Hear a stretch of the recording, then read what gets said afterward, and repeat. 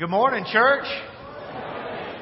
It's an honor to be with you this morning. If you're watching online, thank you for joining us. If you're a visitor, it's truly an honor that you've decided to be with us this morning. If you're a regular attender here at our Forever family, welcome back. This morning we're starting a new sermon series called Summer Trips. And in my life, I just passed a big, huge, gigantic, emotional milestone. Our oldest child, my firstborn son, is 6 years old, and last week he celebrated his kindergarten graduation. And it is hard to get me moved to the point of tears, but it's like just the atmosphere in that building just broke me down. And it was beautiful. It was a challenge to get through, but now I kind of feel like I'm back in school again. And I get a summer break. Don't have to get up at 6 to get the kids to school. Don't have to help anybody with schoolwork. Don't have to worry about packing lunches or routines or any of that stuff. So it's definitely time in my life, and I'm certain it's probably time in yours, where you're planning some travels and getting some ideas on things to do over the summer. What we're going to do for the next few weeks is we're going to show you how the people of Jesus' day and throughout Scripture were doing things in their recreational time and in life similar to things that we do.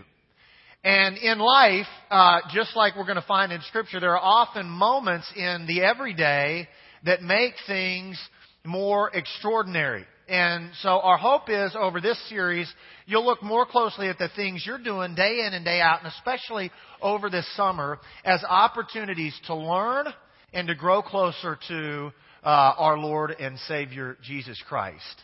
So if you would, turn with me in your Bibles to Luke chapter 5, starting in verse 1. Luke chapter 5, starting in verse 1. First message in this series is called, Let's Go Fishing. And in Luke chapter 5 and verse 1, the Bible says this.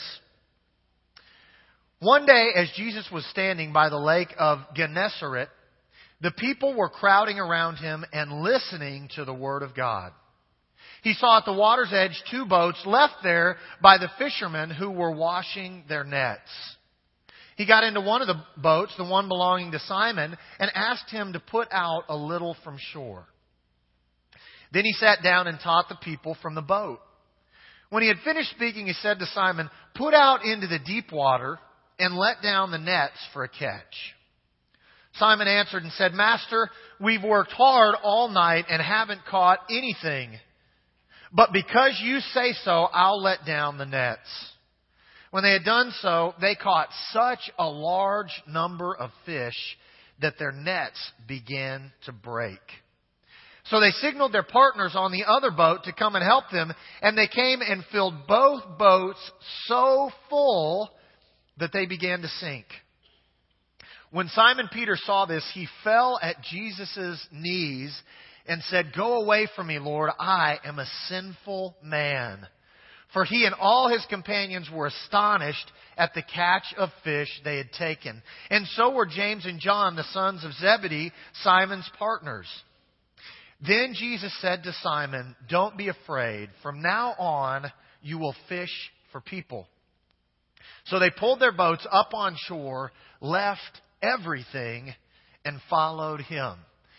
I want to do 2 things this morning. The first thing I want to do is talk to you a little bit about the disciples themselves. Remember, this series is kind of about taking average, ordinary, everyday experiences and using them as opportunities to learn and to grow closer to the Lord Jesus Christ. And often when I'm reading Scripture, my thinking is that these guys are more talented and capable of getting close to Jesus than I am. And so the first thing we're going to do is talk a little bit about who these disciples were and what was it that made them so outstanding or extraordinary. And then we're going to talk about what they did that allowed this particular moment to be pivotal in not only their lives, but the church and the lives of ultimately all of us throughout the spans of time. So the first thing I want to talk about is how these guys were really average anybody's. They were really average in every single sense of the word. John MacArthur wrote a book called 12 Ordinary Men, and in the book, talking about the outstanding nature of the 12 apostles, ends up saying the most outstanding quality about these regular guys was their ordinariness. There wasn't anything particularly significant or outstanding about any of them. As a matter of fact, if you'd look over Scripture, you'd find that these guys, just like us, were actually pretty prideful, arrogant guys. In Luke chapter 9, verse 46, the Bible says that an argument started among the disciples as to which of them would be greatest. It was these guys who were actually arguing which of them was going to be best in God's kingdom, or first, or greatest.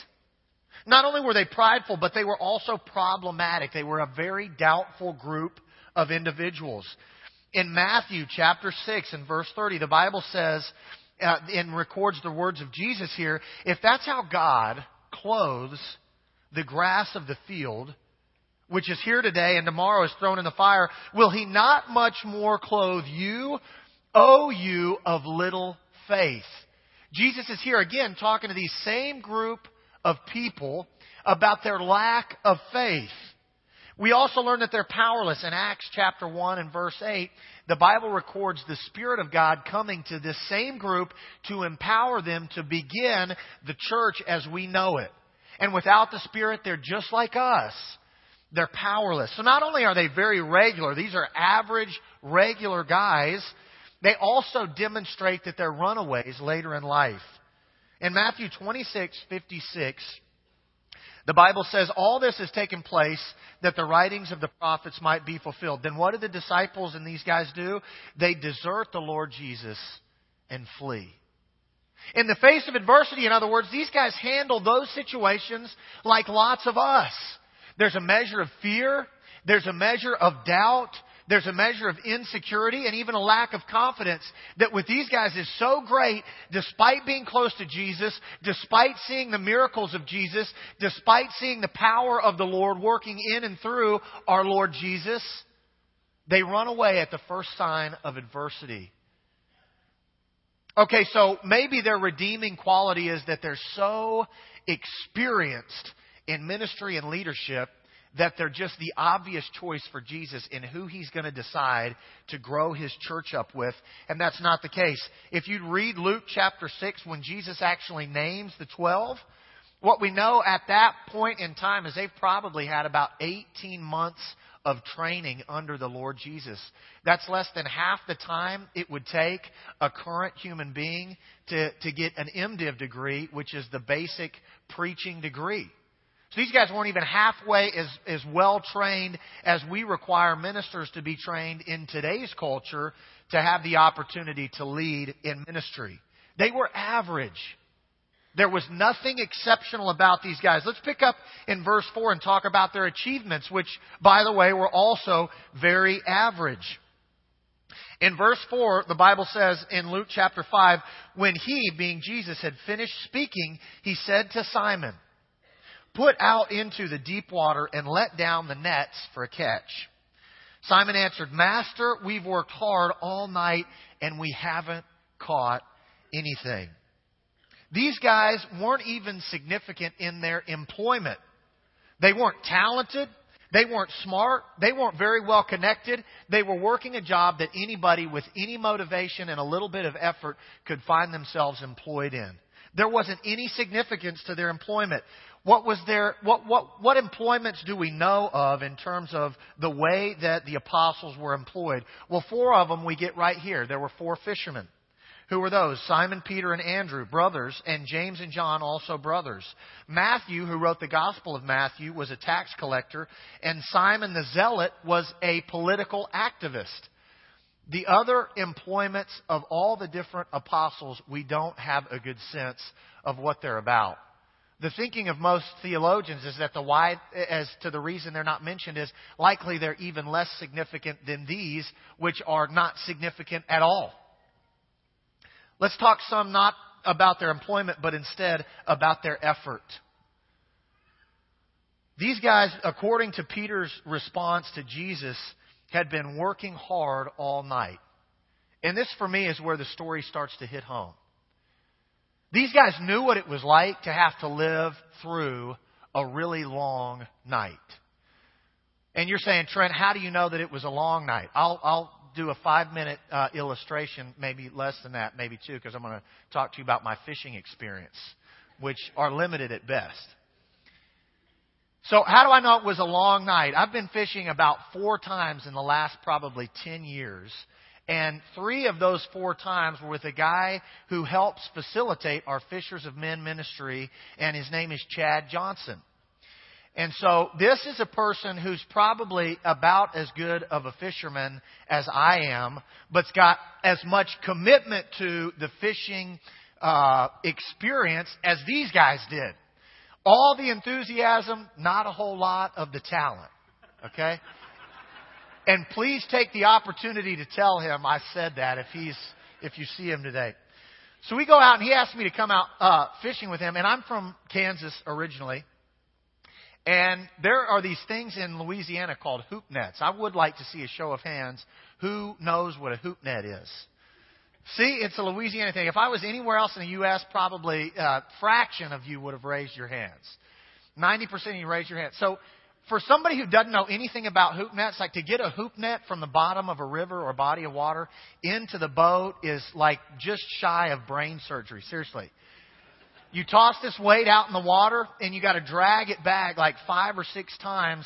At one point in time, I actually think I hooked a tree and would try to yank this thing up, and the boat would dip down in the water, and they're giving me a hard time. Like, you're a big burly guy. You can't even lift that 5-pound weight out of the water. Then you get the hoop net, and it actually, when I was pulling this out of the river, came down over the top of me.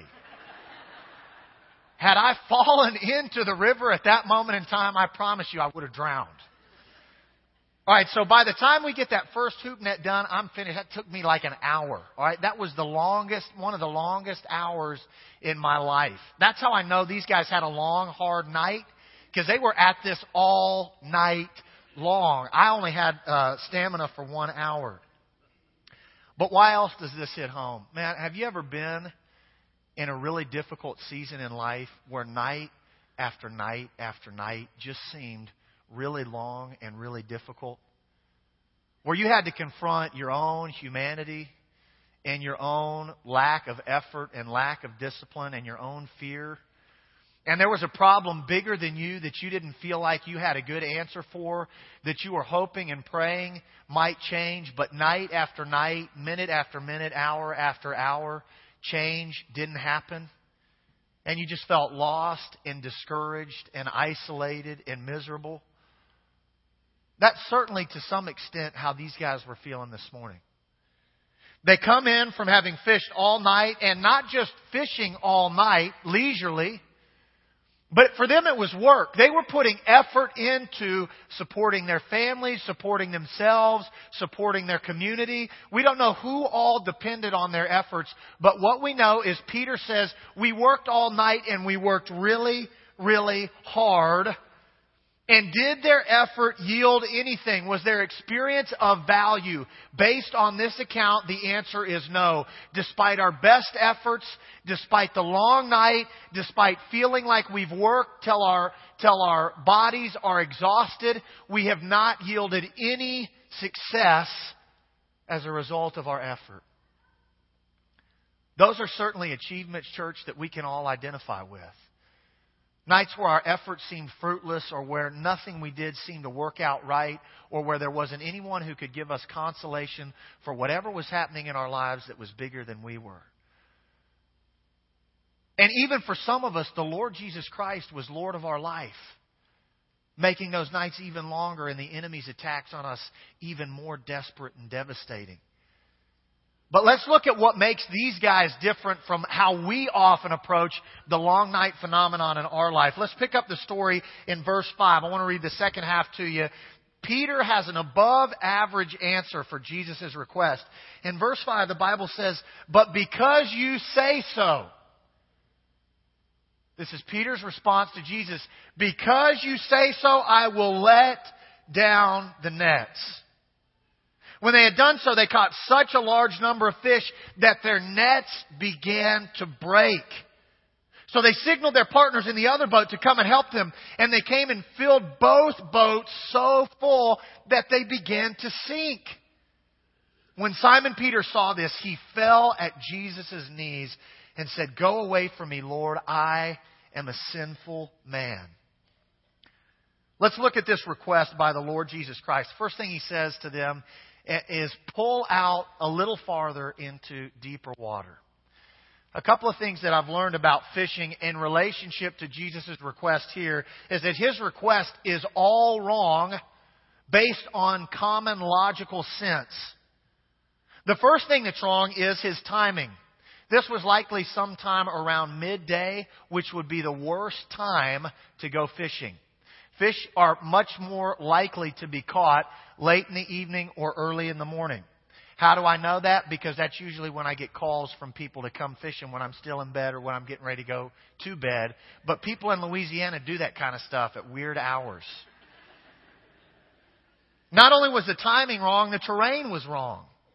Jesus asked Peter to go out into deep water where they would likely not have been able to catch fish. Shallower waters in terms of fishing are usually more optimal. And the third thing that was wrong with Jesus' request is the fact that the people He's petitioning to go out again and put their nets in again and expend a little bit additional effort are tired. They've already worked all night. And they didn't just work, they worked hard. And their job didn't end when they came in from the water.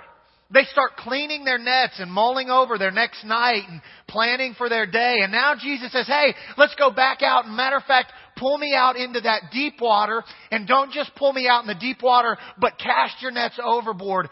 And Simon, which is so significant to this story and to our lives, says something profound. "Because you say so." Because you say so. Friends, there's some things that God tells us in His Word. He says, don't be anxious. In Galatians 6:9, He says, don't give up. Don't be weary in well-doing. Jesus tells us to go the second mile and to turn the other cheek and to forgive. And some of us in our lives are exhausted. We've spent night after night in isolation or fear or concern or anxiety or frustration. And Jesus is telling us in His Word, don't be anxious, don't be frustrated, don't get weary in well-doing. Don't base what you do on this world, base what you do on me. And some of us in our own minds are thinking, because we say so, we're not interested. And if we would just shift our thinking, "Lord, because you say so, I'll push forward. God, because you've given me power, I'll keep moving. God, in you I know my strength is nothing, but in you, in myself I know my strength is nothing, but in you I know my weakness is made strong. I'll keep going, I'll keep pushing, I'll keep fighting, I'll keep moving forward. Lord, because you say so, I have faith and I'll follow you, and I know where you guide, Lord, you will provide. Because you say so, I'll go." I wrote you a poem about this. I thought, man, what's a way to really sink this idea in? I thought a really bad poem would really go a long way in helping these guys remember this. "Lord, because you say so, we don't have to be tired. Even in the darkest of times, we can be inspired. When the enemy convinces us we have failed, if we turn our face to you, God, we'll see you've already prevailed. And when in our lives we feel alone, because you say so, Lord, we go to your Father's throne. And beaten and broken and feeling scared, in your hands, Lord, we find that we're repaired. Through you, Heavenly Father, the battle is already won. Victory through you, the Spirit, and your Son." There's nothing in your life, friends, that the Lord Jesus cannot just completely transform. One minister says, God is completely over everything about to take you under. But your attitude has to shift from "because I think so" to "Lord, because you said so." Ultimately, that's what Peter's recognition is, that Jesus is Lord, and that next to a sovereign, perfect God, that He is a sinful man. It's not enough just for us to say, Lord, because you said so, I'm going to go. But the power of God manifested in our lives should cause us to see the reflection pointed back at us in the mirror and to accurately assess who it is really that we are. And the truth is, friend, you're a sinner just like me. And you need a Savior just like I do.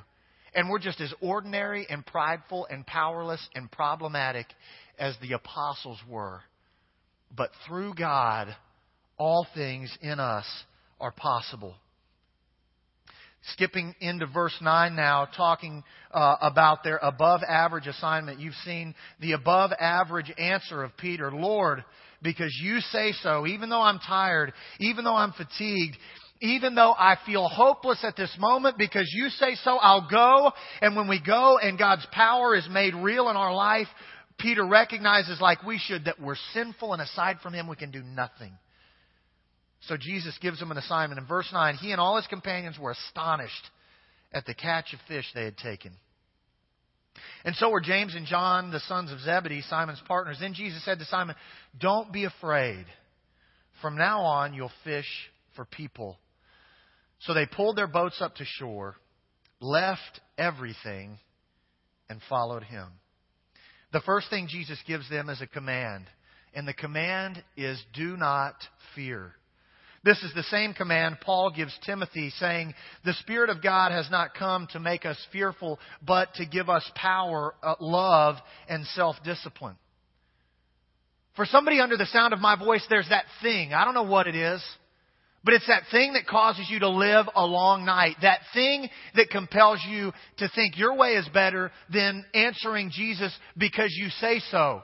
That one thing that's like a thorn in your flesh that seems bigger than you, more powerful than you, and to have more stamina than you. That would cause anybody, if they knew your situation well enough, it would cause anybody to feel a measure of fear about that thing. But Jesus' command to Peter is His same command to you and I today. About that thing, have no fear. Because God's with you, even if your valley is as deep and dark as the shadow of death itself. Don't fear. Because God is with you. The second thing that Jesus does is He commissions them. No longer are you going to fish for fish. You're going to fish for men. For these guys, that's not a change in occupation as much as it's a change in outlook. It's not as much of a change in occupation as much as it's a change in outlook. In other words, to get on mission for the Lord Jesus Christ, these guys can still fish from time to time. They can act out the trade that they know and still be about the business of the Father. And sometimes I think we got to have big training or big ministry opportunities or be thousands and thousands of miles away from home. But it's not a change in occupation as much as it's a change in outlook. Start to see the people in your life a little bit differently and as though they really depend on you to point them to a Savior.